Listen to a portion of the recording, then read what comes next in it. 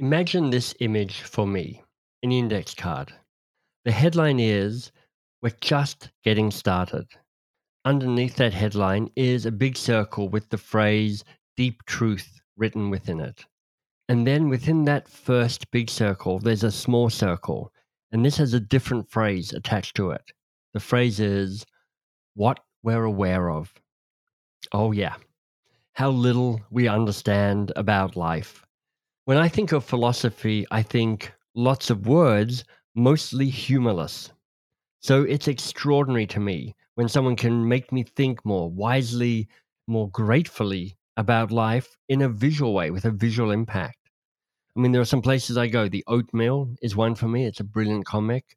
Uh, xkcd.com just uses stick figure and it's equally brilliant. And also Jessica Hagee, the creator of that index card chart. And by the way, if you want to expand that little circle of what we're aware of, well, this is the podcast for you because this is 2 Pages with MBS. This is the podcast where brilliant people read the best 2 pages from a favorite book, a book that has moved them, a book that has shaped them. Now, I've loved Jessica's work for many years. 10 years ago or so, I put out a book called End Malaria. It was a philanthropic project. It raised $400,000 for malaria no more. I did it in partnership with Seth Godin. And we had 50 or 60 contributors. One of them was Jessica, who did a series of great cartoons for the book. She has a very well-known blog called Indexed and a number of books. And her new book is How to Be Fearless in 7 Simple Steps. Now, she must have been asked 1,000 times because her drawings are so smart and so funny and so wise. How do you think like that? Because she actually has an answer on her website. Subversive librarians taught me everything I know. Now, there have been plenty of those in her life. It's one of those things where I could go into that space and I could say, I don't know anything about this, or I feel like I need to know this, or I'm small and lost, help. And they pointed me in the direction of books that explained everything from what drugs are to what sex is when you're 12. And they introduced me to my favorite authors and they just opened things up. And honestly, having access to a pile of books is having access to a pile of people because every book is somebody else's brain on paper. Now, I happen to be married to a subversive librarian, so truly I feel like I'm living the dream here. Now, where does her humor come from? That's such a big existential question. Where does humor come from? How do you consistently, daily show up and create something that's funny and insightful? The pile of books must help with input, but what are the mechanics of it? I really think my sense of humor is really grammatically based, and that might be the nerdiest way to break down what a joke or a sentence could be. But it's a half between a real joke and how puns work. And if you see the difference between words and the difference between context and how people talk, I think those subtle differences are where all the fun lies. And I don't think that's examined enough. And I'm lucky enough that I can do it in charts and graphs and sort of put all of those juxtapositions out on a page for people to pick apart in their own brain. I've seen people come to humor through language, for sure. And I've seen other people come at it through charts and illustrations, but it's rare to see both of them on the same page. Now, the genesis of this unique combination was being a copywriter for Victoria's Secret. So churning out advertising copy, well, as you might guess, that wasn't quite working for her. I realized my brain was sort of liquefying doing that over and over again. And so I went back and I was getting my MBA. And everything in MBA world is presented in those PowerPoint, bullet points, slides, charts, graphs. And I realized people can lie with graphs, they can joke with graphs, they can do all of that. And I just thought, like, this is a new grammar and I can say all sorts of things. And I just started playing with it. And I found a lot of neat things to say. I love this. So charts and graphs as a new grammar, a new language to see the world.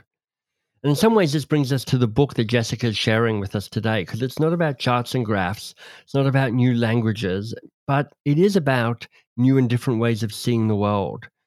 And this is about where you stand in relation to others. It's about being an outsider. I have picked The Stranger in the Woods, the extraordinary story of the last true hermit, which, if you are familiar with at all, is absolutely wonderful and charming. And it's like an alternate modern Walden. I have read when you sent through that was the book you were going to read. I was like, I've read an article about it, maybe in the New Yorker or somewhere. So I've read a bit about the book, but haven't read the book itself. How did the book come into your life? So I think I read the same article you did that came out a few years ago, and I was just like, oh, I have to read that. I have to know all the details. And then I got it, and I was playing with it and reading it again. And the entire idea of hermitage and being locked away and then being forced back into society just felt so timely, because we're all going through a sort of subtle version of that. Right. And because just who would live in the woods for 10,000 nights without talking to anyone else? And just because I personally wouldn't do it or even remotely try to understand it, it doesn't mean it's not an absolutely viable way to be. And it makes me think of visually, every adjective you can use to describe a person is on a spectrum of 7 billion data points. So what is a hermit? Right. And this guy is like way far to the side. But everyone else in this last year has been on a spectrum of hermitage more than they would want to be. So I thought this book really applied to a lot of things everyone's going through. That's perfect. It is. It feels like it's a tale of the moment as we all discover what loneliness and isolation and togetherness and not togetherness actually means. And which 2 pages have you chosen for us? How did you end up picking which 2 pages to read? I'm always curious. So going back through this book, like trying to find a really good just summation or set, and I found 2 pages that really begin and end with what it means to communicate with your face. And because we've all had the masks on and because this guy was hidden for so long, it all felt perfect. Like it would really get people to say, like, perhaps I've been there too. Well, look, I'm excited to hear the 2 pages. And so in this spread, the author, Michael Finkel, has just traveled from Montana to the middle of Maine to interview the hermit. The hermit's in jail, and so they're talking on the opposite sides of a pane of glass through a phone. He explained the lack of eye contact. I'm not used to seeing people's faces. There's too much information there. Aren't you aware of it? Too much, too fast. Following his cue, I looked over his shoulder while he stared over mine. We maintained this arrangement for much of the visit. I don't like people touching me, he added. He was able to endure the occasional pat-downs by guards, and that was all. You're not a hugger, he asked. Are you? I admitted that I do, at times, participate in embraces. I'm glad this is between us, he said, tapping on the window. If there were a set of blinds there, I'd close them. The jail authorities had given him the option of a contact visit, but he'd chosen this style instead. I prefer a meeting of the minds rather than a touching of the bodies. I like my distance. Knight seemed to say exactly what he was thinking, raw and true, unfiltered by the safety net of social niceties. There was no little white lie mechanism in him, the one that deems the meal at a dinner party delicious no matter the taste, the one that keeps the gears of human interaction well-oiled. I'm sorry about being rude, but it gets to the point quicker, he said. Here's what he had written in a letter about an author photo of mine that he'd seen in a sample packet of writing I'd mailed to him. You look particularly nerdy. Next time, have your wife pick the picture. When I mentioned during the visit that my son's name is Beckett, he said, Ugh, terrible. Why did you name him that? He's going to hate you when he gets older. He said that when I told him I'd come to the jail, his first instinct was to turn down the visit. But we'd already formed an epistolary relationship, and my presence might allow him to practice holding a conversation, a skill that had so far eluded him in jail. Also, I'd simply shown up. I don't think any other journalist had, including the documentary crew, and he knew I lived far away. It would have been rude of him, he felt, to refuse my visit, so he accepted it. And then he was rude to my face. Knight could seem prickly. He is prickly. But he also said that since his capture, he'd found himself emotionally overwhelmed at unexpected moments. Like TV commercials have made me teary. It's not a good thing in jail to have people see you crying. He wondered how he was being portrayed in the media. Is it like at the end of the radio broadcast, when they have the weird stories? World's largest pumpkin grown, man emerges from Maine woods after 27 years. He asked if everyone really was calling him a hermit, and I told him they were. All the local papers, the Kennebec Journal, the Morning Sentinel, the Portland Press Herald, sometimes referred to him as the hermit. I don't like the term, but I understand, said Knight. There is a certain accuracy to it. Hermit does fit the bill. It's not like I could stop it anyway. He saw a strategic opening here. The media was apparently clamoring to view a real live hermit, and Knight, by growing out his beard wildly, had provided the character they envisioned. His facial hair served not just as a calendar, but also as a mask, absorbing the stares of others while allowing him a little privacy in plain sight. I can hide behind it. I can play to stereotypes and assumptions. One of the benefits of being labeled a hermit is that it permits me strange behavior. What a story that is. 27 years not talking to another human being, 3 minutes away from civilization, but still incredibly isolated. It is a parable of the times, really, through COVID.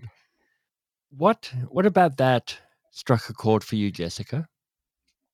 I really think that just someone on the extreme end of what we assume is normal, it can be really illuminating, or really just, it makes you feel more attuned with everyone else. Because if someone can do that, what are we all capable of? It's like watching an Olympian or something. Only this guy was like the Olympian of hermits, right. And he just went for it.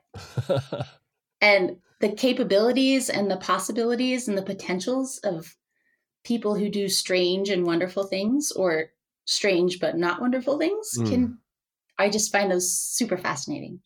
Do those role models, those people who are on the kind of edge of what normal is, or on the kind of extreme about what's possible as a human, how does that influence, if at all, how you think about your life and how you show up in the work that you do?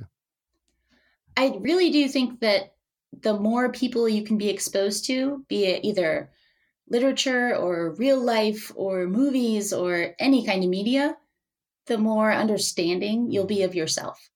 So I can look at the stranger in the woods and say, maybe I can sleep in a tent outside and an owl won't get me. Or I can see someone like run 150 miles and I'm like, maybe I can walk 14.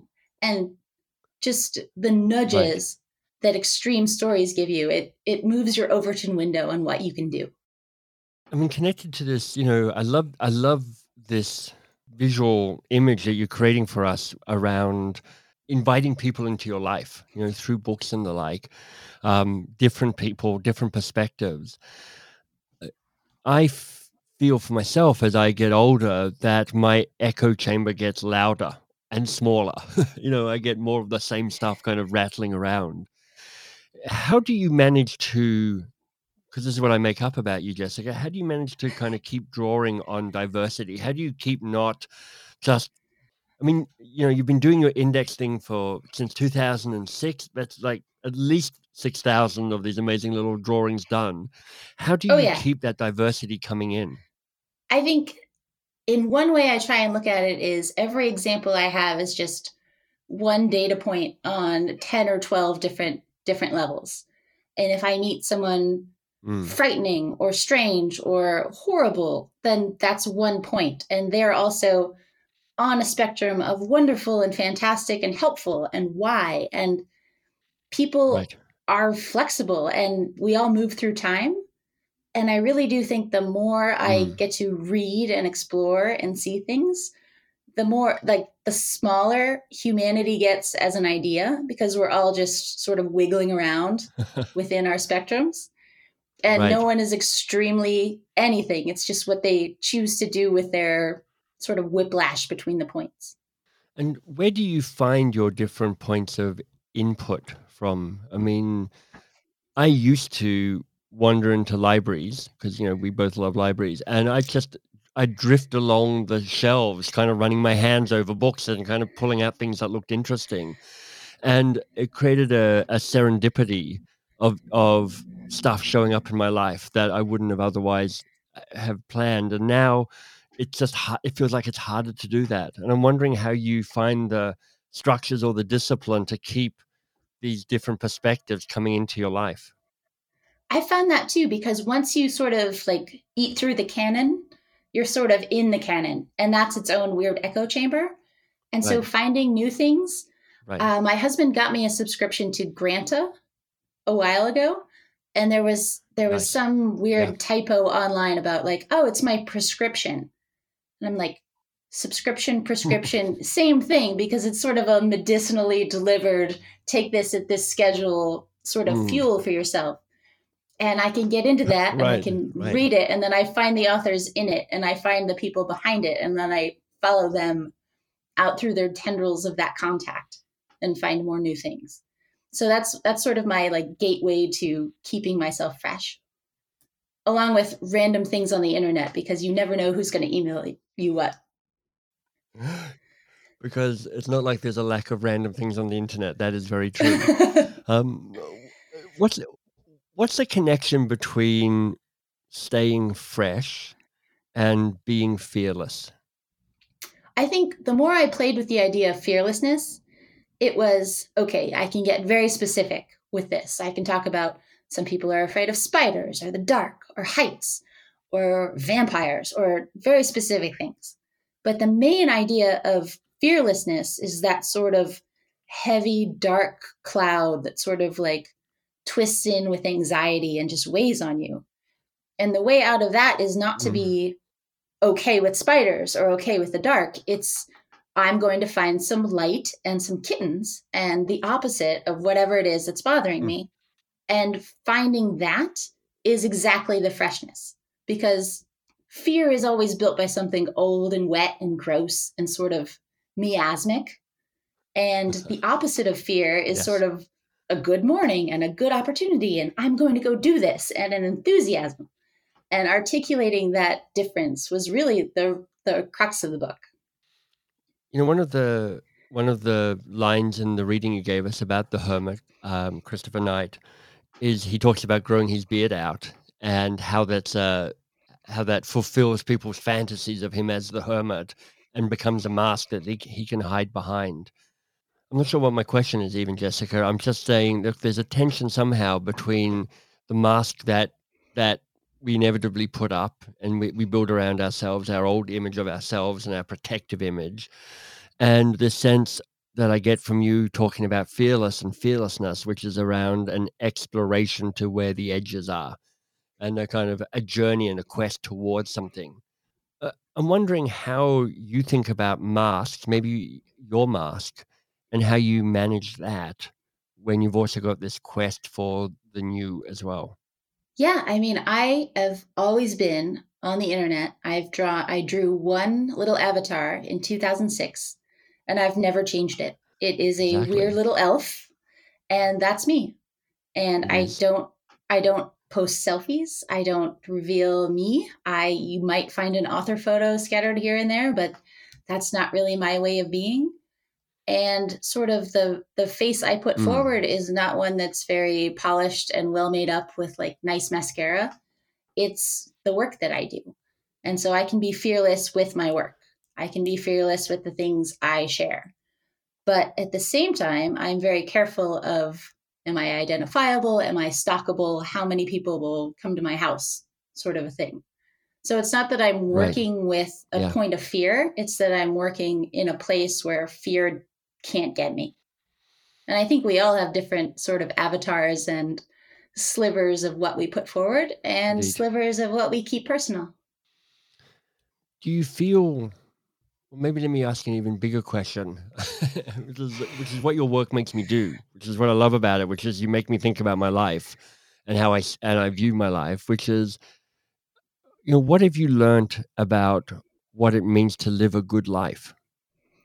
Yeah, the more people I meet and the more things I read and the more bits and pieces I know is that everyone wants to do things that personally matter to them.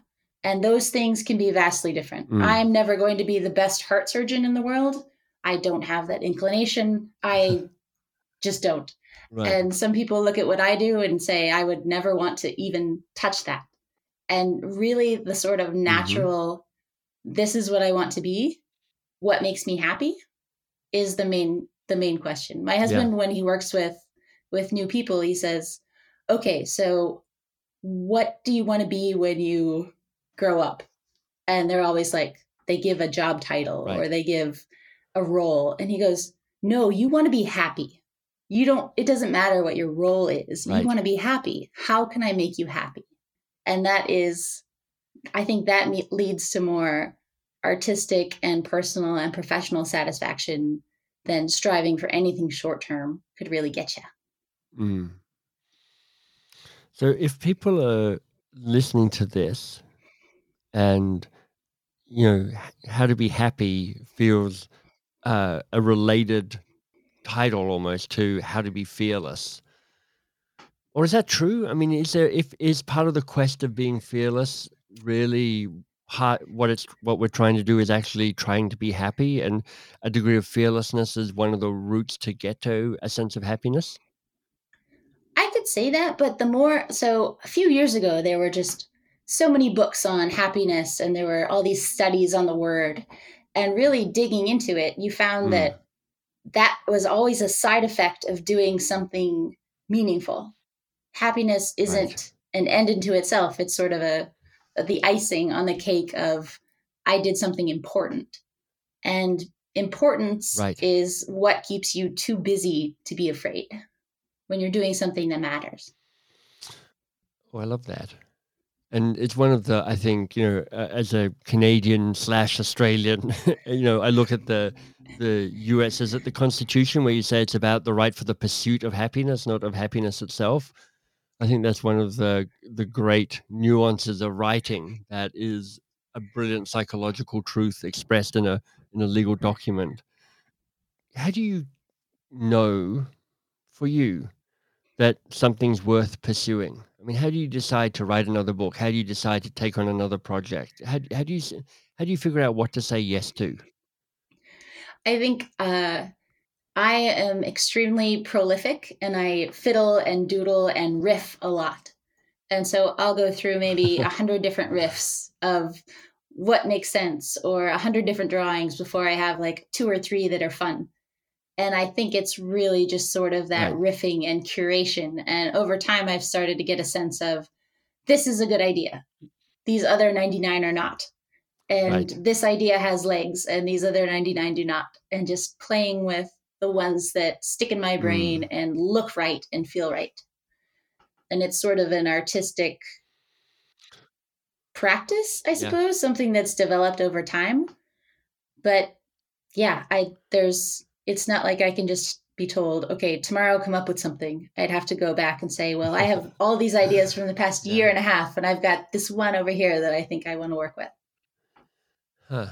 I mean, it's interesting and really helpful for me as just to remind myself of the waste involved in creation, which isn't really waste, but it just means that it's an iterative process.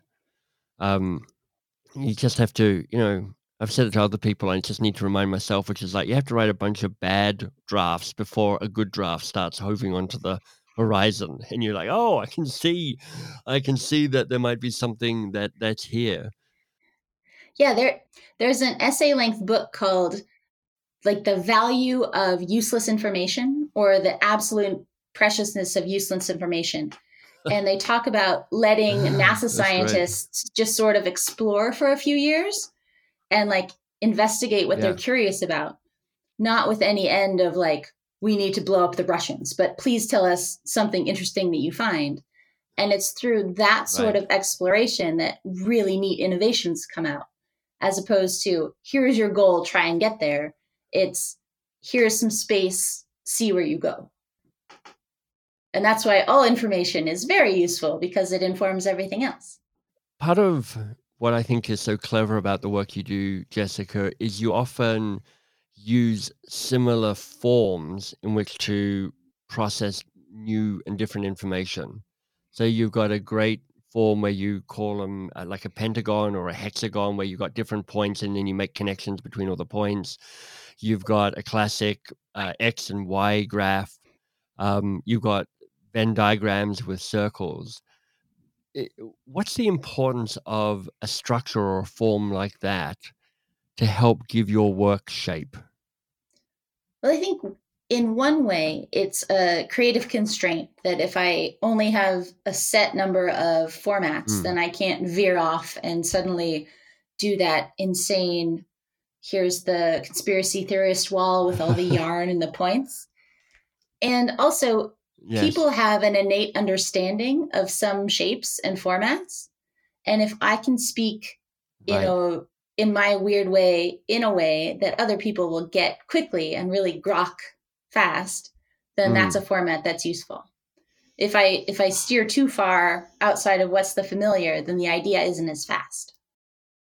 I love that. That's a really nuanced understanding of communication, which is I have to find a doorway of familiarity for people to step through so they can understand the view that they're seeing on the other side of the door quickly in a way that will strike a chord. If it's too weird, it's just too much. It's just too hard work. And my brain's just not going to make the connections that you're looking for.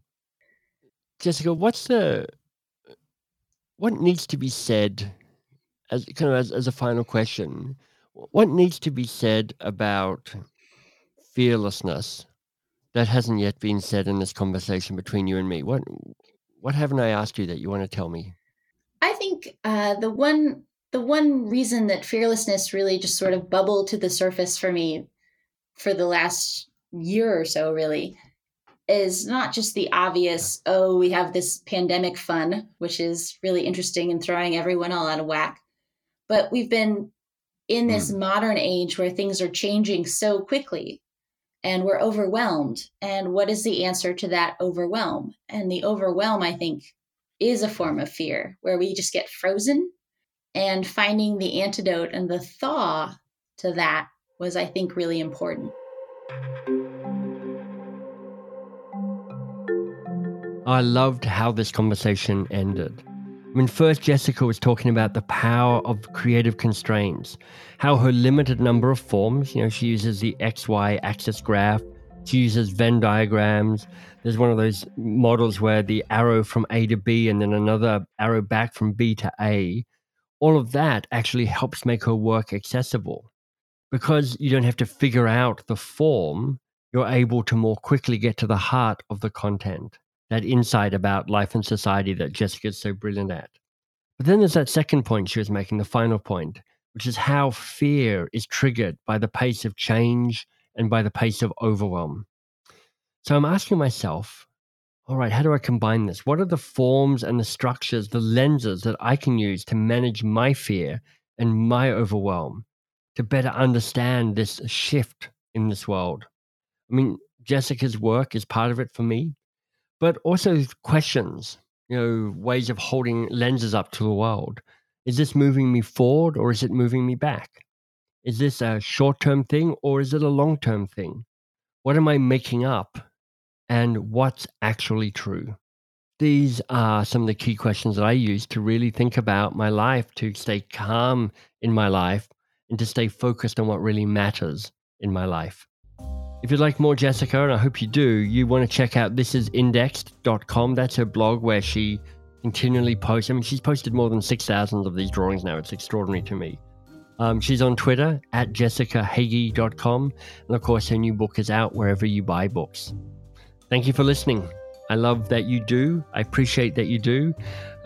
Quickly, if you want to give the podcast a review and you haven't yet done that, I thank you. It's a small thing to you, perhaps. It's a big thing to me. That's one of the ways that I get to prove to the world that this is a podcast worth listening to, and it makes it easier to find for people. If you love Jessica's work, maybe not only check out her website, but reference and refer this conversation to somebody in your life. We do grow best by word of mouth. And if you want a little bit more, check out the Duke Humphreys, our free membership site, where you'll find transcripts and downloads and unreleased episodes. You'll find that at mbs.works. Just look for the podcast tab. Thank you for listening. You're awesome, and you're doing great.